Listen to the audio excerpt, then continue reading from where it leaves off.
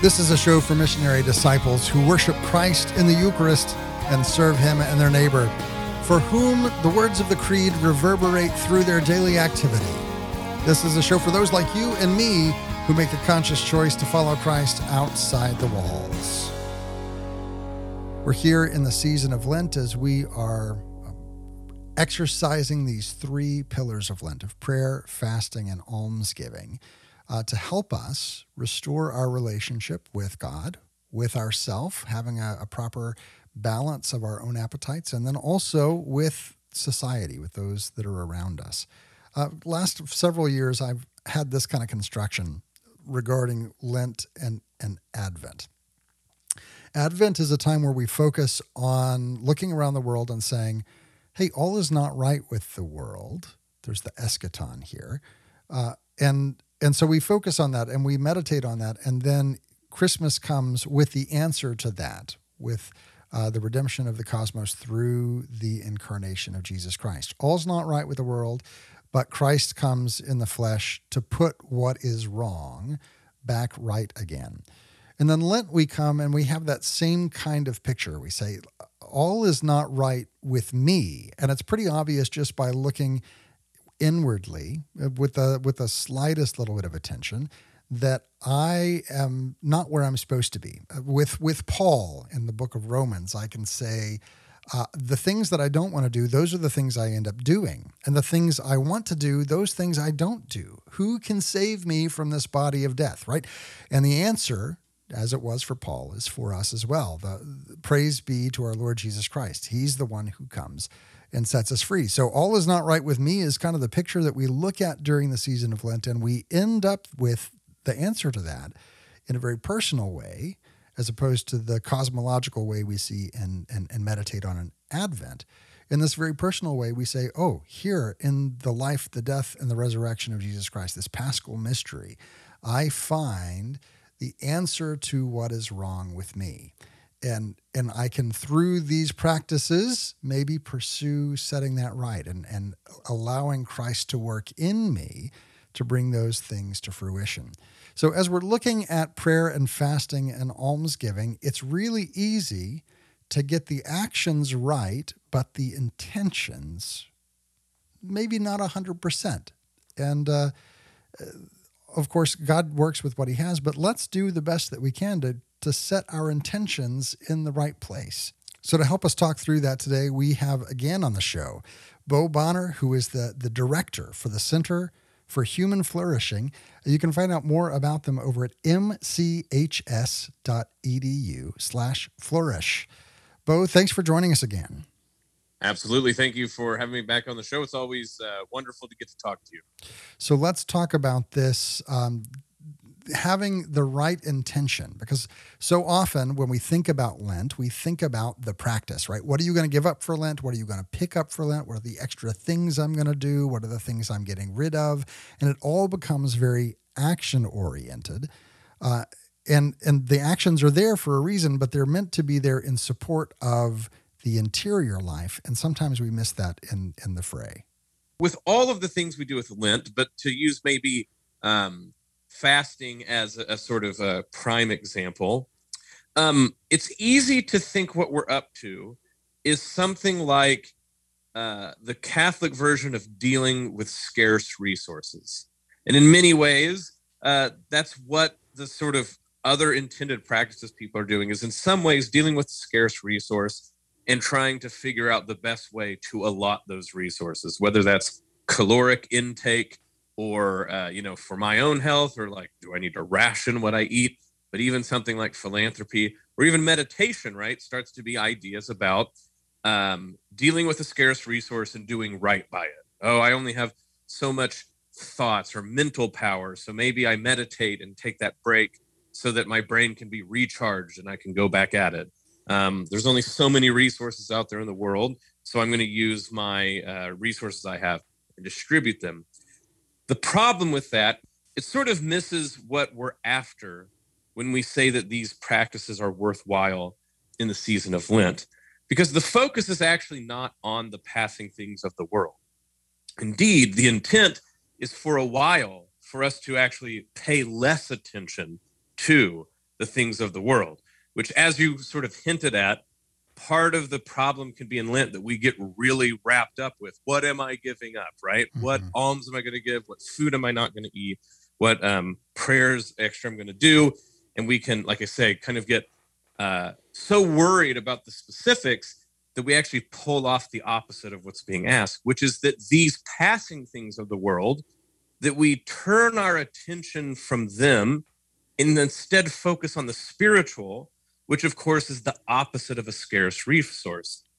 The spiritual world is inexhaustible, and the things of the spirit, of course, are not diminished by being shared or replicated. So you think, of course, that mercy, right? Mercy is not a scarce resource. We only have 50 gallons of mercy. And so if you use a gallon, you now have 49. No, in fact, mercy spreads by being shared. And if those who are merciful, more mercy abounds. And then finally, of course, love itself, which is both, of course, who God is, but is the most inexhaustible of resources, right? Love does not diminish when you love others. Indeed, it usually redoubles back to you. So the spiritual realities are the exact opposite of a scarce resource. And Lent is asking us to take time to unfocus on the passing things of this world, pay less attention to them, so that we can focus and pay attention to the spiritual world that is inexhaustible and is only waiting for us to tap into so that it can replicate and refulgently overspill its boundaries. Because the whole point is to not be obsessed with the details of things that can be quenched and used up, and instead take that focus, take that attention, and look inward to see the infinite wells of spiritual realities. I had a conversation this last week with one of my middle school children. This child was receiving the things that they had been hoping for and came to realize that they still had a desire for more. Like everything that they had hoped for, and then I want to be grateful. I don't want to be ungrateful, but I still feel this emptiness. And so we pointed that to this conversation. And I think that this is one of the reasons that we fast, is in that hunger to recognize that the things that we typically hunger for here on earth do not satisfy the infinite hunger that we have. We have the capacity for the infinite, and we try to fill it with food or wealth or relationship. And in doing so, in trying to fill it, it's this constant exercise. I'm going to feed myself, and then later today I'm going to feed myself again, and then later today I'm going to feed myself again. And it kind of takes us back to that story of Jesus and the Samaritan woman at the well saying, if you knew who it was that was asking you, you would be asking me for living water, and all who drink it never thirst again. And kind of reframing for ourselves this picture of, oh, that really is, I have this infinite appetite, and that really is what I'm longing for, is something other than the ways that I typically try to fill those hungers. Absolutely. And, one of these ways that I think about this is, so just starting with prayer, but expanding out here in a second. So St. Augustine has his famous adage that God is more interior to us than we are to ourselves. And he's saying this in terms of prayer, because what it sure seems like you do when you pray is making sure God, like some old forgetful man, is reminded of stuff you need, like the grocery list of your life. Right. And you just periodically tell God about it. But Augustine points out, of course, God is more interior to you and already knows what you need. No, prayer is not about a sort of like shoddy information system with the divine. Instead, this God who already knows what you need knows that in order to receive what you actually need, you need your heart enlarged to receive these immense gifts that are much larger than the grocery store list things of things you do, things you think you need. That's a reading we have in the breviary early in Lent, is this conversation that Augustine is having about the gifts that God wants to give us are bigger than what we can manage right now. And so we have to take this time of Lent to expand the borders of our heart so that we can fit in to our holding bag, as it were, our spirits, as he puts it, to hold all the gifts that he wants to give to us. Because right now we don't have the capacity for the infinite, that we've kind of cluttered it up with all these other things, and he wants us to clear it out and make space for the gifts that God has to give. Absolutely. And to me, there's a corollary to this. So just as God is more interior to you than you are to yourself, eternity is more interior to time than time is to itself. Because remember, eternity is not infinity or an infinity of time, right? Mm-hmm. Eternity is timelessness. Because eternity is timeless, it actually already has the past, the present, and the future present to it, and sort of eternity envelops and holds all of those things. And so Lent is another aspect where, by learning to not focus on the things that give us anxiety in time, as you pointed out, right? Any of those sort of things, the time-bound material things, we will eat them, we will feel quenched maybe for a bit, but there's always that future anxiety, right? That I will hunger again, I will thirst again, I want more. And even if I'm like in a giving mood, the things that I give to others will eventually fade out and will need attendance to once more. And so we have a lot of anxiety in the world about the future when we sort of get ourselves waist deep in the things of the material world. But what's interesting about eternity is, since it's present at every moment, we worry about the future. But if we attended to the now, we would actually attend to eternity in the moment. And actually, eternity has the future already wrapped up in it. So we creatures who are so worried about the future and our future wants, and how are we going to quench those future wants? If we would pay attention to the now that is occurring, we would actually focus and pay attention to eternity. And eternity will take care of the future in a way that we can't. And Lent is about that too. It is about focusing on the now and not being anxious of the things of the world that pass away. I'm not going to be anxious about food. I'm not going to be anxious about my wants. I'm not going to be anxious about the scarce resource of money.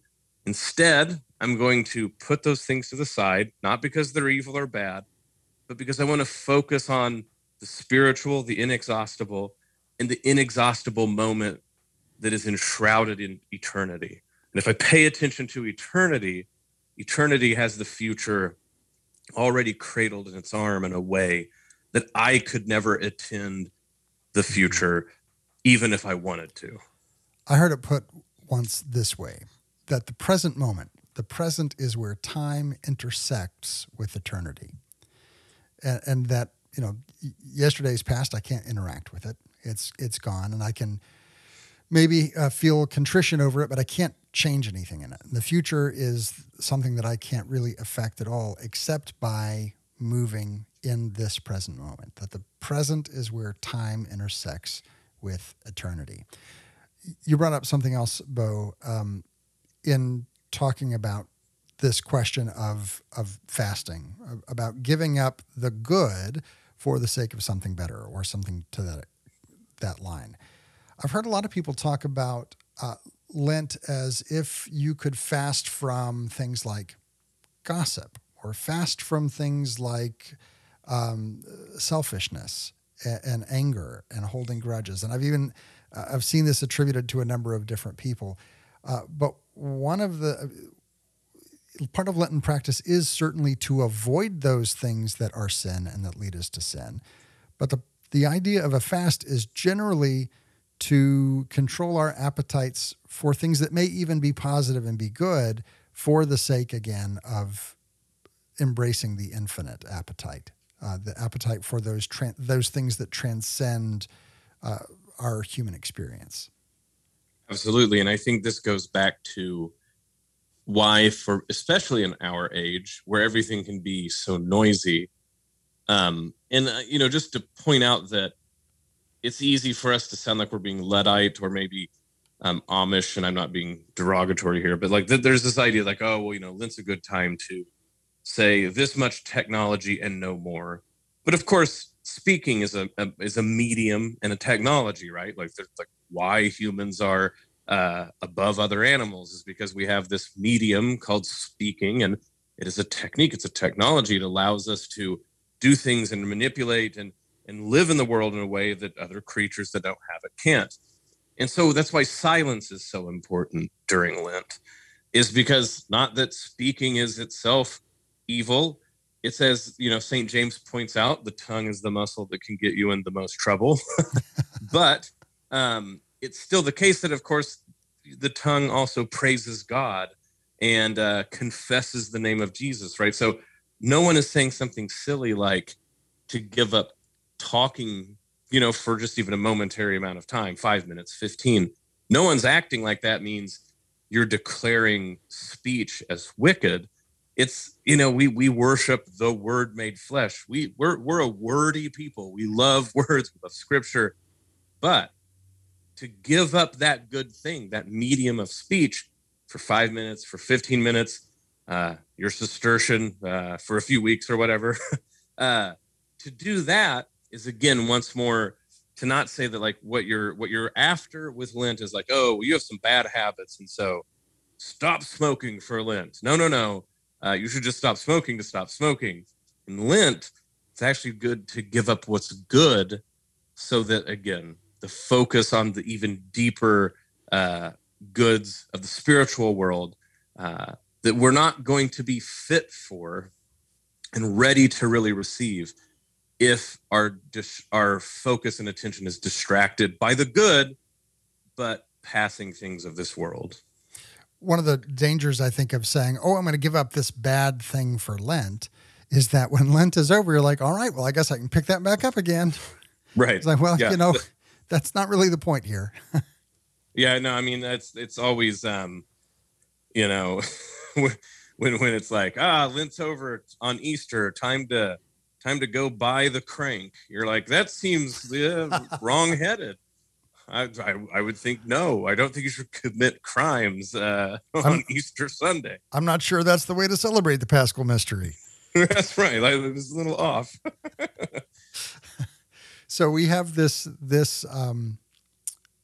looking at those things in our life that stand between us and infinite satisfaction. And a lot of times, those things that stand between us and infinite satisfaction are things that provide momentary satisfaction. So acknowledging that, recognizing that, and saying, I'm going to lessen my dependence on these good things so I can get that which is infinitely good. You mentioned something that I haven't really heard brought up before, and I want you to maybe talk about that a little bit more and maybe share your own experience with this specific practice of fasting from noise. I've heard about fasting from noise, and maybe in terms of I'm not going to listen to the radio as much, or I'm going to everyone's seen that I'm going to give up social media for Lent. Lots of different ways to do that. But you brought up even more so the practice of engaging in silence. And I use that term specifically because oftentimes we think of silence as the absence of action or the absence of speech or making noise. But I think that specifically when you're saying, I'm going to intentionally enter into silence, it is something that engages the whole body. It is not a passive activity to engage in silence. So you have, you are an oblate of a Benedictine community. And so I'm certain that you experience those times of silence when you're there at the monastery as a part of the community with your other oblates. But it sounds to me from what you're saying here that you might also enter into certain periods of silence during Lent. And so I'm curious how that works out for you, what that looks like being a person with a wife and children, and how that plays out for you to experience that Lenten practice and what benefit you see from it, not just for yourself, but for your whole family. Absolutely. And, my poor kids, I'm just trying to do dad stuff and be like, oh, what's a good way to do Lenten practice? But then I'm also dorky philosopher dad getting into stuff. And so like they always have to be subjected to my new ideas that are, philosophy brain poison pilled. Thanks, Dad. And so, God bless them that they have to deal with this. But, so there's very practical thing. And so the kids are like, oh, well, let's give up sweets. I'm like, good, sure, let's give up sweets. Done. And they all love sweets. And then so I'm like, okay, well, what's other things again, trying to get into this about what do we give up? Maybe not going into like the whole spiel, but, things that we give up that we like doing so we can make more time to try to be prayerful. Yeah. And so they started getting into whole technology stuff. And, we don't let them have like absolute complete access to like technology all the time. Because again, our point is that we don't think any one medium is necessarily worse than the other, but it's the newer mediums are more immersive, right? They have the capacity to really draw you in. So it's important to get in the habits of using them instead of letting them use you. That's kind of what we say.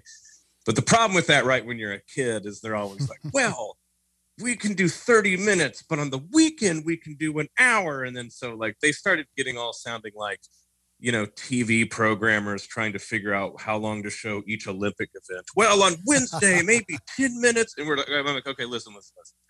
Instead of trying to figure out some sort of big old map about when you can use what piece of technology, how about every day we just do 15 minutes of silence as a family?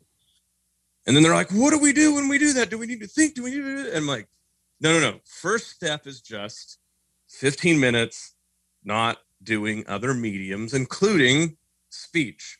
Well, can I think in my head? Whatever. I'm like, you know what? I don't want you to spend 15 minutes trying to make your head not think. Right. What I want you to try to do is if thoughts come in, you just kind of let them go in one ear and out the other, because silence itself is a medium. I love how you put that silence is usually seen as the absence of talking, like that silence is like darkness to light. But it's actually the case, at least in the Christian conception, that silence itself is a medium. I mean, the medium of God's creation, right, is ex nihilo, right? And God speaks in silences. And here I'm obviously showing that I've read a lot of Marshall McLuhan lately, but it's important to point this out, right? That the digital world is a medium, the electric world, so TV and radio is a medium, print and word, the written word is a medium, speech is a medium, but silence is a medium. And in some ways, when we talk about media and medium, we kind of automatically think of it as a technology, but there's two senses in which to think of it that are very important that also then get into what we're talking about when we say something like silence. So on one hand, media means something that mediates. And so humans have to have things mediated all the way down. We mediate to each other. We have reality mediated through our senses. And of course, in the spiritual world, graces are mediated to us primarily, of course, through Jesus Christ. But there's also this sense in sort of like the scientific, like electricity, that things are like a medium through which, electricity would go through. And you can talk about conductors and things like this. Well, all of these things are medium of communication. They're the sort of occasion in which communication can go back and forth. So we have the digital world, of course, which is what prompts a lot of people nascently to go, maybe I should give up social media for Lent. Right. The same thing with TV and radio, right? I'm not going to watch TV. I'm not going to listen to the radio. But then this goes back to text, which I love books. I don't want this to be the day that people act like Bo doesn't love books. I teach great books programs.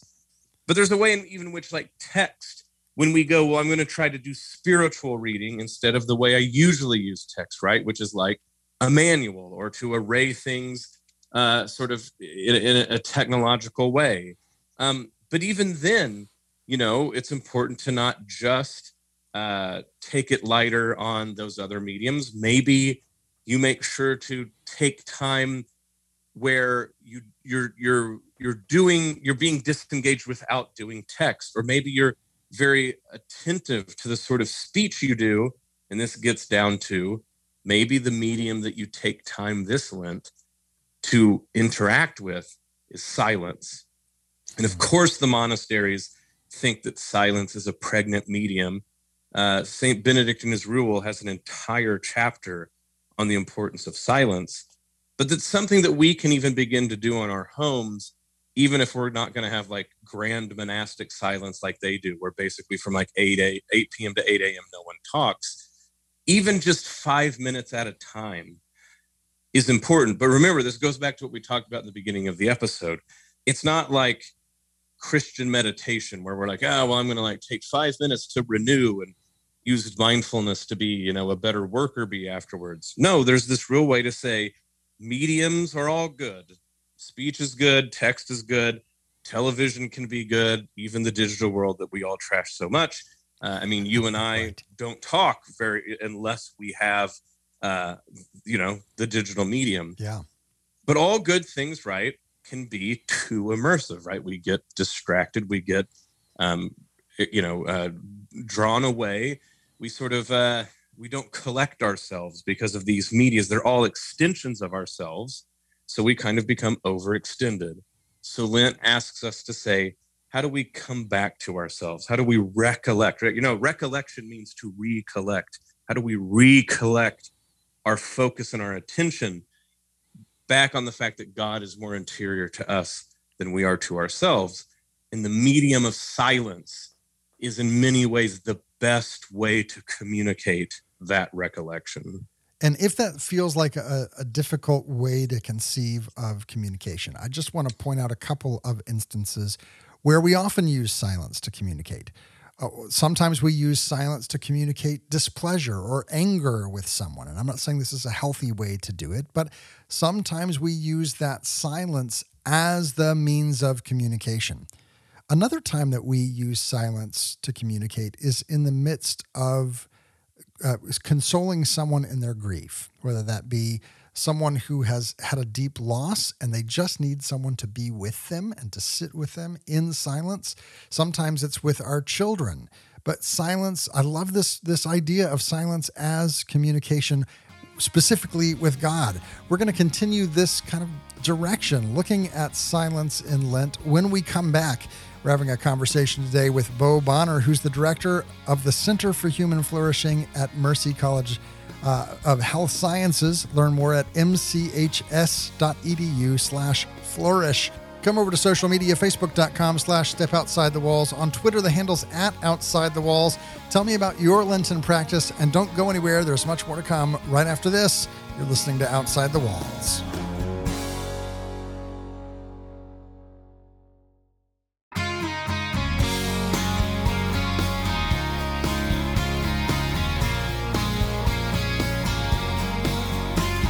Welcome back to Outside the Walls, where we explore the implications of our belief on our daily life. I'm your host, T.L. Putnam, and today we're talking with Bo Bonner, who's the director of the Center for Human Flourishing at Mercy College of Health Sciences. You can find out more information about the work they do at mchs.edu/flourish. Bo, thanks again for taking the time to be with us today. Oh, of course. It's always wonderful to get to air out some of the stuff, thinking about especially love how you make sure to do so along with the liturgical year. Mm-hmm. So we're talking about Lent and about this practice of being intentional with the things that we give up, with the things that we pick up. We give up something in our penance and our fasting. We pick up something in our practice. We engage in almsgiving and prayer and fasting. You talked about engaging in silence, and specifically in active silence. I wanted to bring that back around and continue this line of thinking, because I particularly, and the way that I interact with the world, it's different than my wife does. I have an interior monologue. I hear I hear my thoughts. They are spoken word, just spoken interiorly. Whereas my wife, she has flashes of images that then she has to sit down and process through and eventually put words to. And how this plays out for me when I go to a monastery, do a silent retreat or something like that, or sit down and say, I'm going to spend time in meditative silent prayer, is that, as you mentioned earlier, I just have this interior monologue that I have to actively work at letting come in one ear and out the other, or actively direct towards the contemplation of Christ, whether that be in a period of Eucharistic adoration or something else. the question number one, as you're engaging in silence, is, are you also that kind of verbal thinker, or do you have it easy? And if you don't have it easy, what are some strategies that you use to focus? I'm not even going to say to quiet, because I think that there's more than that. To focus that monologue towards silence. It starts to be interesting when you get to teach and then bring up the sort of questions you're bringing up. Because, of course, so many people, even in the exterior life, there's so many things people do that they eventually find out, like, oh, you do that? I thought I was the only freak that did that. Hardy har har, I guess we all have to. So when you start to ask students to go, hey, when you think, so like precisely that question, do you think in words? Do you hear yourself? And, it's one of those deals where they bring this sort of stuff up. And like the people who are on different sides go, oh my goodness, you're kidding. Other people, they either go like, other people do it any other way, or they're like, right. I thought I was the only one. And I have a hard time like sort of telling people what it's like going on in my head. I certainly can have an interior dialogue, but like I don't hear myself talking, and I don't know how to explain it. And also some of the, like when I get ideas, it's almost like, I don't want to say epiphanies because that makes me sound much more profound than they are, but it's like something whole and entire sort of, it's like, there it is. Like I know it now, and now I can talk about it. And it takes me time to sort of like unpack those sort of things. But I certainly can also, I find myself, thinking to myself and talking to myself, or hearing other voices. The confusion in which I'm answering this probably shows you that, no, I do not have it easy when I sit down to do mental prayer and go, nothing's happening, right? Like you're right, as an active sort of attempt to really live in silence. And one of the things that's difficult, right, and this is where I'm hopefully can maybe give some practical advice, is it can all make you sound very crazy, because you're like, well, how do I make myself do blank? And then you go, how do I make myself do blank? What, there's multiple parts of me? Like there's like, it's like, is Freud right? The ego talks to the superego and tells the id to meow, meow, meow, meow. What I actually think it's much more like is, on a camera, there's an aperture. Mm-hmm. And I know I'm going to get dorky science for a bit. Come on, bring it. And of course, the way that you actually either get like a picture, right, is to expose film to light. The digital cameras, they do this in their own way, but the aperture, right, the opening, closing, the thing that brings things into focus or not. I often think when we're sort of in our own heads and really having that interior monologue, it's like we have the aperture closed tight, and we're focused on something enough that dialogue keeps coming up. Or it can be the opposite way for some people. They feel like when they relax, the dialogue starts going and going and going. The weird thing about mental prayer is we have to take the risk to actually open the aperture as wide as possible. And it's funny because I think that to me is the sort of counterintuitive move I had to realize, because what I thought was what I need to do is really control my thoughts. I need to tell it to stop. I need to stop like listening to myself. But I realized that what that was doing is I was tightening the aperture. And in many ways, it was like I was activating muscles in my soul. And that like actually made me bear down on things, and it made me think more. And so if the idea, right, is of course silence is a medium through which God can speak, if you are policing the medium, you're figuring out unconsciously one more way to make it a lot about you. And so what you have to do is be willing to widen that aperture, which is strange because that means you have to let that running monologue in your head go. And so it's counterintuitive, right? The more we strain to stop ourselves from having an interior monologue, thinking about the grocery list, whatever it might be, the more we are still in our own heads. And it's really us, right? Because I'm like, I want to try to stop it, or I'm going to try to do this. I'm going to try to redirect it. And for me, I want to very much throw out there, this might not be for everyone, but it's sane for me.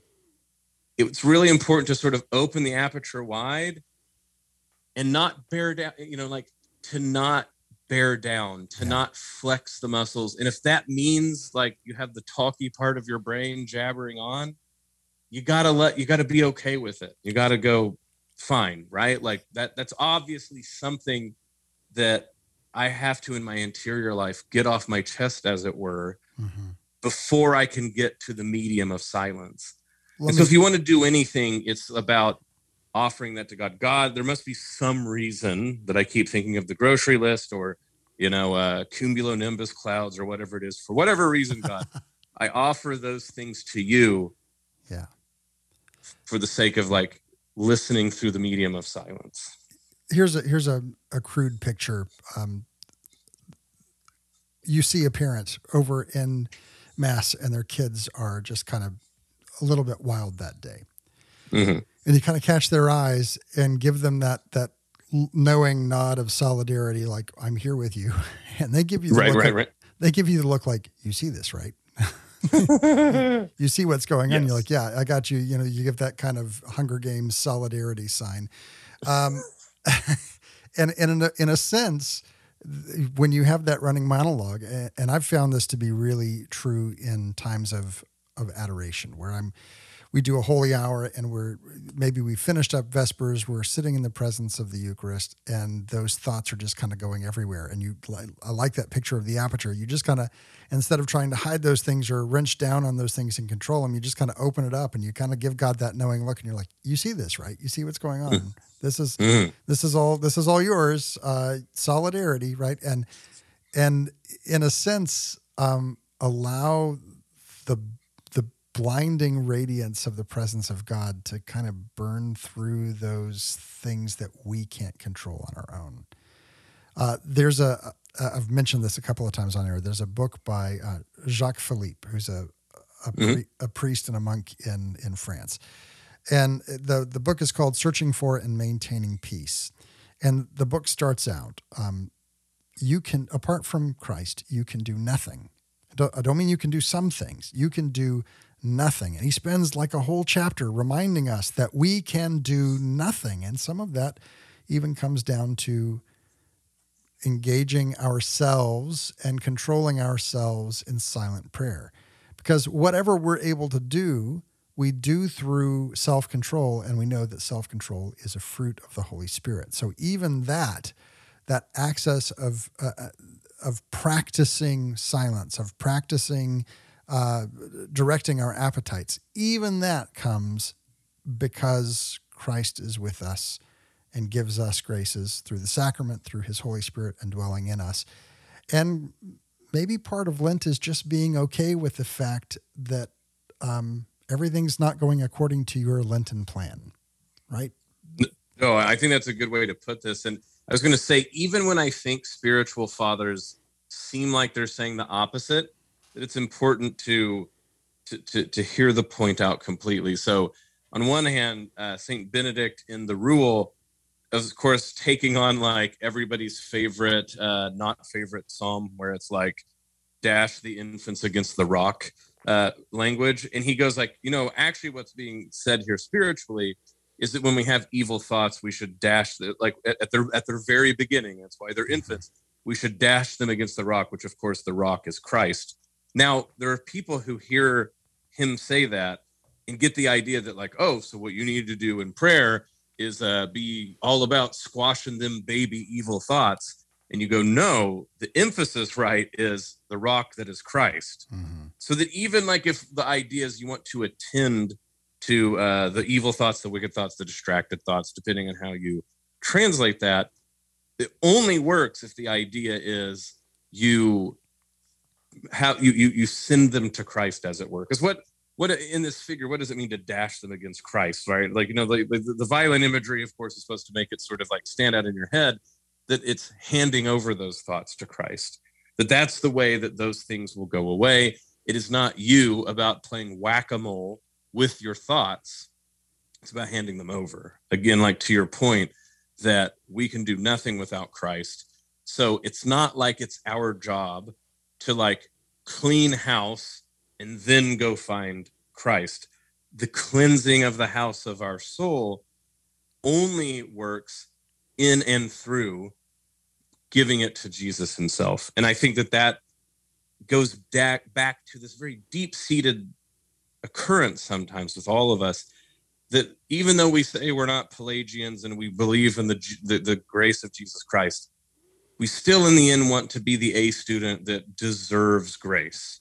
Right. And so we're going to like treat Lent, we're going to treat prayer, we're going to treat all of it like, look at me, God, I'm finally the goody two-shoe that this is the only way you're going to love me. And then like we either act like we do that on our own, which is pride, or we fail and we go like, I'm the one person Jesus can't forgive, which is pride. Yeah. And so of course we have to stop all of that and go, I can't even approach this unless it's your will, Jesus Christ, making me the way that I am, let alone even getting started on this route. So it's high time that I stop acting like Jesus has ever asked me to be this goody two-shoe A+ student before he reaches out. He's already reached out to me before I even thought about the idea of reaching out to him. And if that's the case, I'm only going to be purified and clean through my reliance on him and not on deserving that grace, because the grace is already coming before I deserved it. We're talking today with Bo Bonner, who is the director of the Center for Human Flourishing at Mercy College of Health Sciences. You can find out more about the work they do at mchs.edu/flourish. Bo, thank you so much for taking the time to talk with us today. Thank you so much. And again, it's always very helpful for me, especially when we have these discussions that are sort of liturgical year bound, to think through these things. So I really appreciate the opportunity. So God bless you for the rest of Lent, and all of your listeners. Blessings for a holy Lent leading up to Easter. If you missed any part of my conversation with Bo, or you want to go back and listen to it again or share it with your friends on social media, have no fear. All of our episodes are archived over at OutsideTheWalls.com. You can also listen to previous episodes that we've had conversations with Bo. Simply click that link in the top left-hand corner of the page. There's 3 horizontal bars. That will pop out a menu with the names of all of our previous guests. Go down, find Bo's name, and listen to those previous episodes. And if at the end of that you just can't get enough of these conversations, well, I've got great news, because there is more. Each and every week we record an extra segment that we make available with gratitude to all those who support the show through Patreon. Our Patreon support community helps keep us on the air and ensure that we can continue to bring you these shows week in and week out. And in gratitude, we have these extra segments with insightful other questions, deeper dives into the topic. This week, we're going to be talking with Bo specifically about how sometimes the way that we succeed in Lent is by failing at Lent. If that sounds intriguing, go over to Outside the Walls, click that Patreon link in the top right-hand corner of the page, and consider joining that community. Now, let's turn our attention to our readings from Scripture and from church history. That's the sound of our Verbum library launching up. Verbum helps you read Scripture in light of church teaching, putting the magisterium at your fingertips by linking Scripture to the Catechism, to the Fathers and Doctors of the Church, ecclesial documents, biblical commentaries, and so much more. Learn more at verbum.com. I want to call specific attention to the Fundamentals Library, which is one of those entry-level libraries that gets you into the software and engaging with Scripture in a new way for a low cost. Learn more at verbum.com/fundamentals. Now, our reading from Scripture comes from the Gospel of John, chapter 4. Jesus came to a town of Samaria called Sychar, near the plot of land that Jacob had given to his son Joseph. Jacob's well was there. Jesus, tired from his journey, sat down there at the well. It was about noon. A woman of Samaria came to draw water. Jesus said to her, "Give me a drink." His disciples had gone into the town to buy food. The Samaritan woman said to him, "How can you, a Jew, ask me, a Samaritan woman, for a drink?" For the Jews had nothing in common with Samaritans. Jesus answered and said to her, "If you knew the gift of God, and who is saying to you, 'Give me a drink,' you would have asked him, and he would have given you living water." The woman said to him, "Sir, you do not even have a bucket, and the cistern is deep. Where then can you get this living water? Are you greater than our father Jacob, who gave us this cistern and drank from it himself with his children and his flocks?" Jesus answered and said to her, "Everyone who drinks this water will be thirsty again. But whoever drinks the water I shall give him will never thirst. The water I shall give will become in him a spring of water welling up to eternal life." The woman said to him, "Sir, give me this water so that I may not be thirsty or have to keep coming here to draw water." Jesus said to her, "Go call your husband and come back." The woman answered and said to him, "I do not have a husband." Jesus answered her, "You are right in saying, 'I do not have a husband,' for you have had 5 husbands, and the one you have now is not your husband.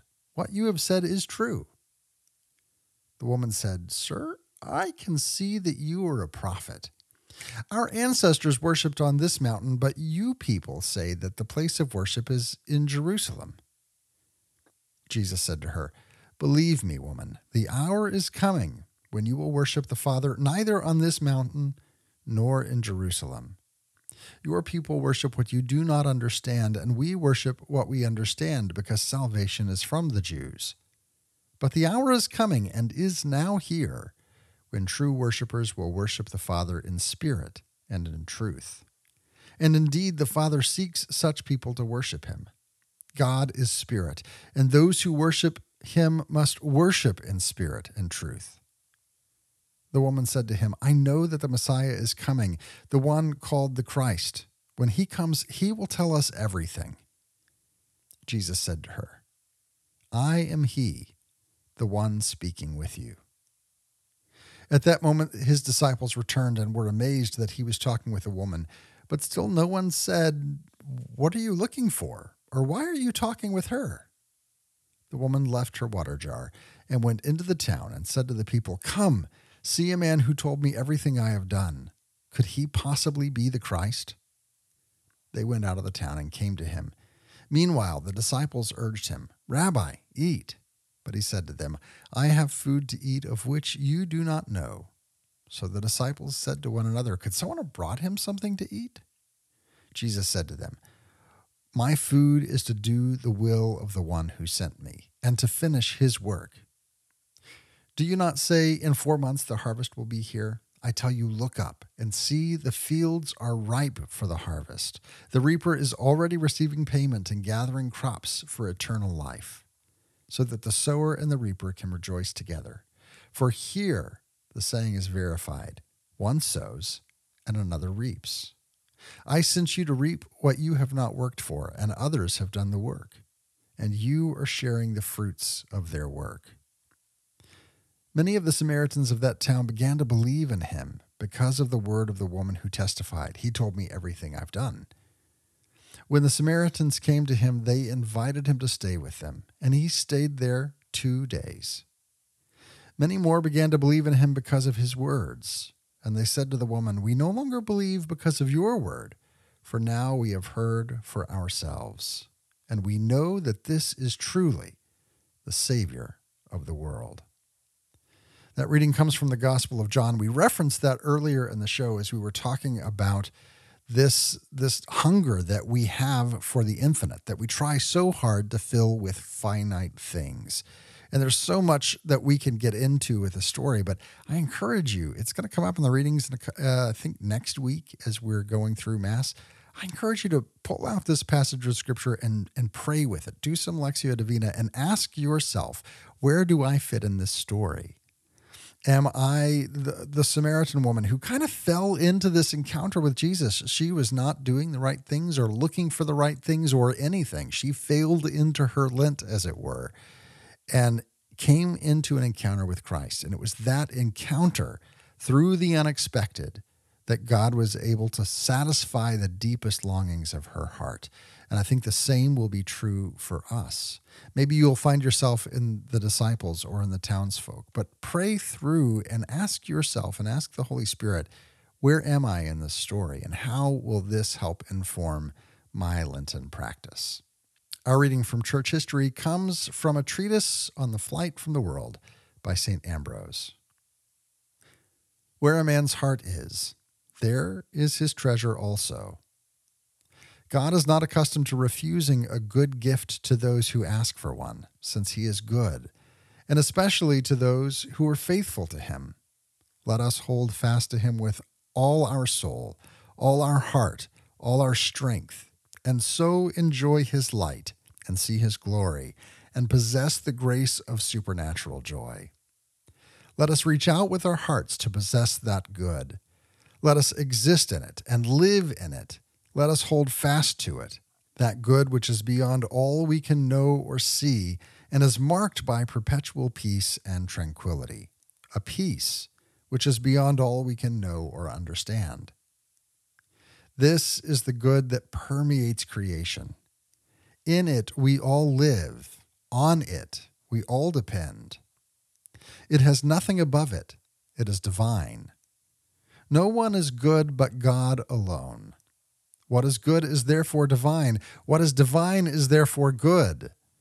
Scripture says, when you open your hand, all things will be filled with goodness. It is through God's goodness that all that is truly good is given us, and in it there is no admixture of evil. These good things are promised by Scripture to those who are faithful. The good things of the land will be your food. We have died in Christ. We carry about in our bodies the sign of his death, so that the living Christ may also be revealed in us. The life we live is not now our ordinary life, but the life of Christ, a life of sinlessness, of chastity, of simplicity, of every other virtue. We have risen with Christ. Let us live in Christ. Let us ascend in Christ, so that the serpent may not have the power here below to wound us in the heel. Let us take refuge from this world. You can do this in spirit, even if you are kept here in the body. You can at the same time be here and present in the Lord. Your soul must hold fast to him. You must follow after him in your thoughts. You must tread his ways by faith, not an outward show. You must take refuge in him. He is your refuge and your strength. David addresses him in these words, I fled to you for refuge, and I was not disappointed. Since God is our refuge, God who is in heaven and above the heavens, we must take refuge from this world in that place where there is peace, where there is rest from toil, where we can celebrate the great Sabbath. As Moses said, the Sabbaths of the land will provide you with food. To rest in the Lord and to see his joy is like a banquet and full of gladness and tranquility. Let us take refuge like deer beside the fountain of waters. Let our soul thirst as David thirsted for the fountain. What is that fountain? Listen to David. With you is the fountain of life. Let my soul say to this fountain, when shall I come and see you face to face?